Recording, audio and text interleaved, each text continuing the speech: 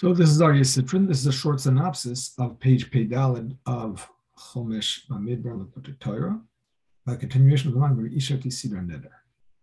The Alter Rebbe explains that there are three levels of love to Hashem, and they can be compared to the level of love of a son to a parent, a child to a parent, the love of a betrothed woman, and the love of a married woman to her husband. So a child has a love for the father, but it's not an intense love. The parent gets pleasure from the relationship, but it's not like they're really yearning for each other in the same way that a man and a woman have experienced that yearning. And this represents the person who feels a love for Hashem, knows that it's in their neshama, but has distractions. They have not yet conquered the animal inclination, so they're struggling with this love. And it's like Avas Noraich, the love of a youth who is still in the desert following Hashem, is going after Hashem. It's not really internalized yet. And that's all level of love number one. Level of love number two is the level of the relationship of a husband and a wife, a man and a woman, where there's an intense love, a yearning for each other. And the one is a level of a betrothed woman, where they're not fully unified yet. And that is compared to doidim, lovers, where their love still has some ups and downs. And then the highest level love is the aspect of a couple that is already married. And at that time, it's reim, it's like friends, meaning to say the love is constant, it does not have ups and downs. And the level of love that has to do with a husband and a wife is engendered through the Torah. The relationship that we have with Hashem through the Torah achieves that level of love that is like a husband and a wife. Because through the Torah, we bring Hashem into ourselves in a way it's compared to the idea of the husband and the wife, the intimacy, becoming one together, being able to create a child in terms of becoming one through that.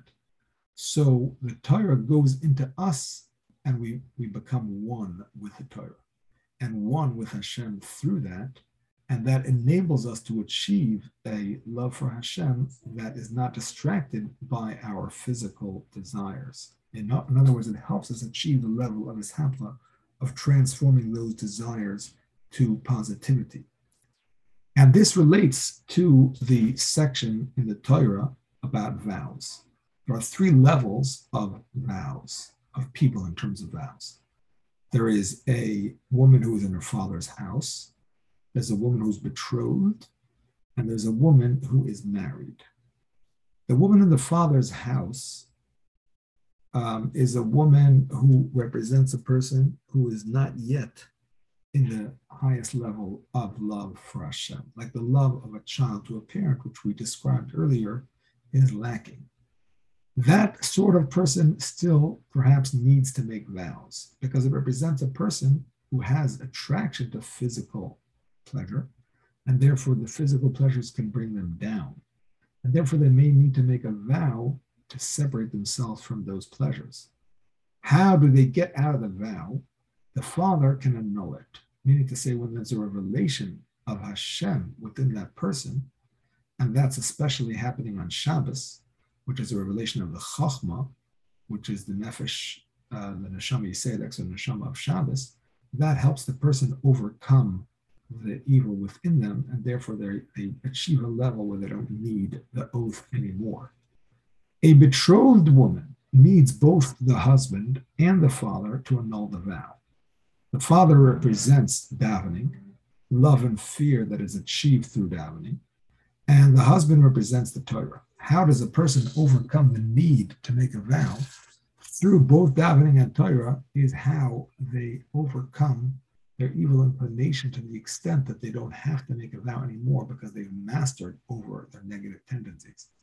In the future time, it's going to be compared to the full relationship of a husband and a wife. We're going to be unified with Hashem like a husband and wife are unified, which is described in Bereshis, that Adam and Chava were not clothed when they were together. That represents the full revelation of Hashem within the Torah. The Torah is not going to be concealed in physical discussions. It's going to be the internal aspect of the Torah is going to be revealed to our internal selves. At that time, it's going to be like a full unification, and Nisuin, a fully married couple. And at that time, it's only Baila. Only the husband will have to annul the vow, meaning to say learning Torah will be enough for us to achieve this full unification. May it happen speedily in our days.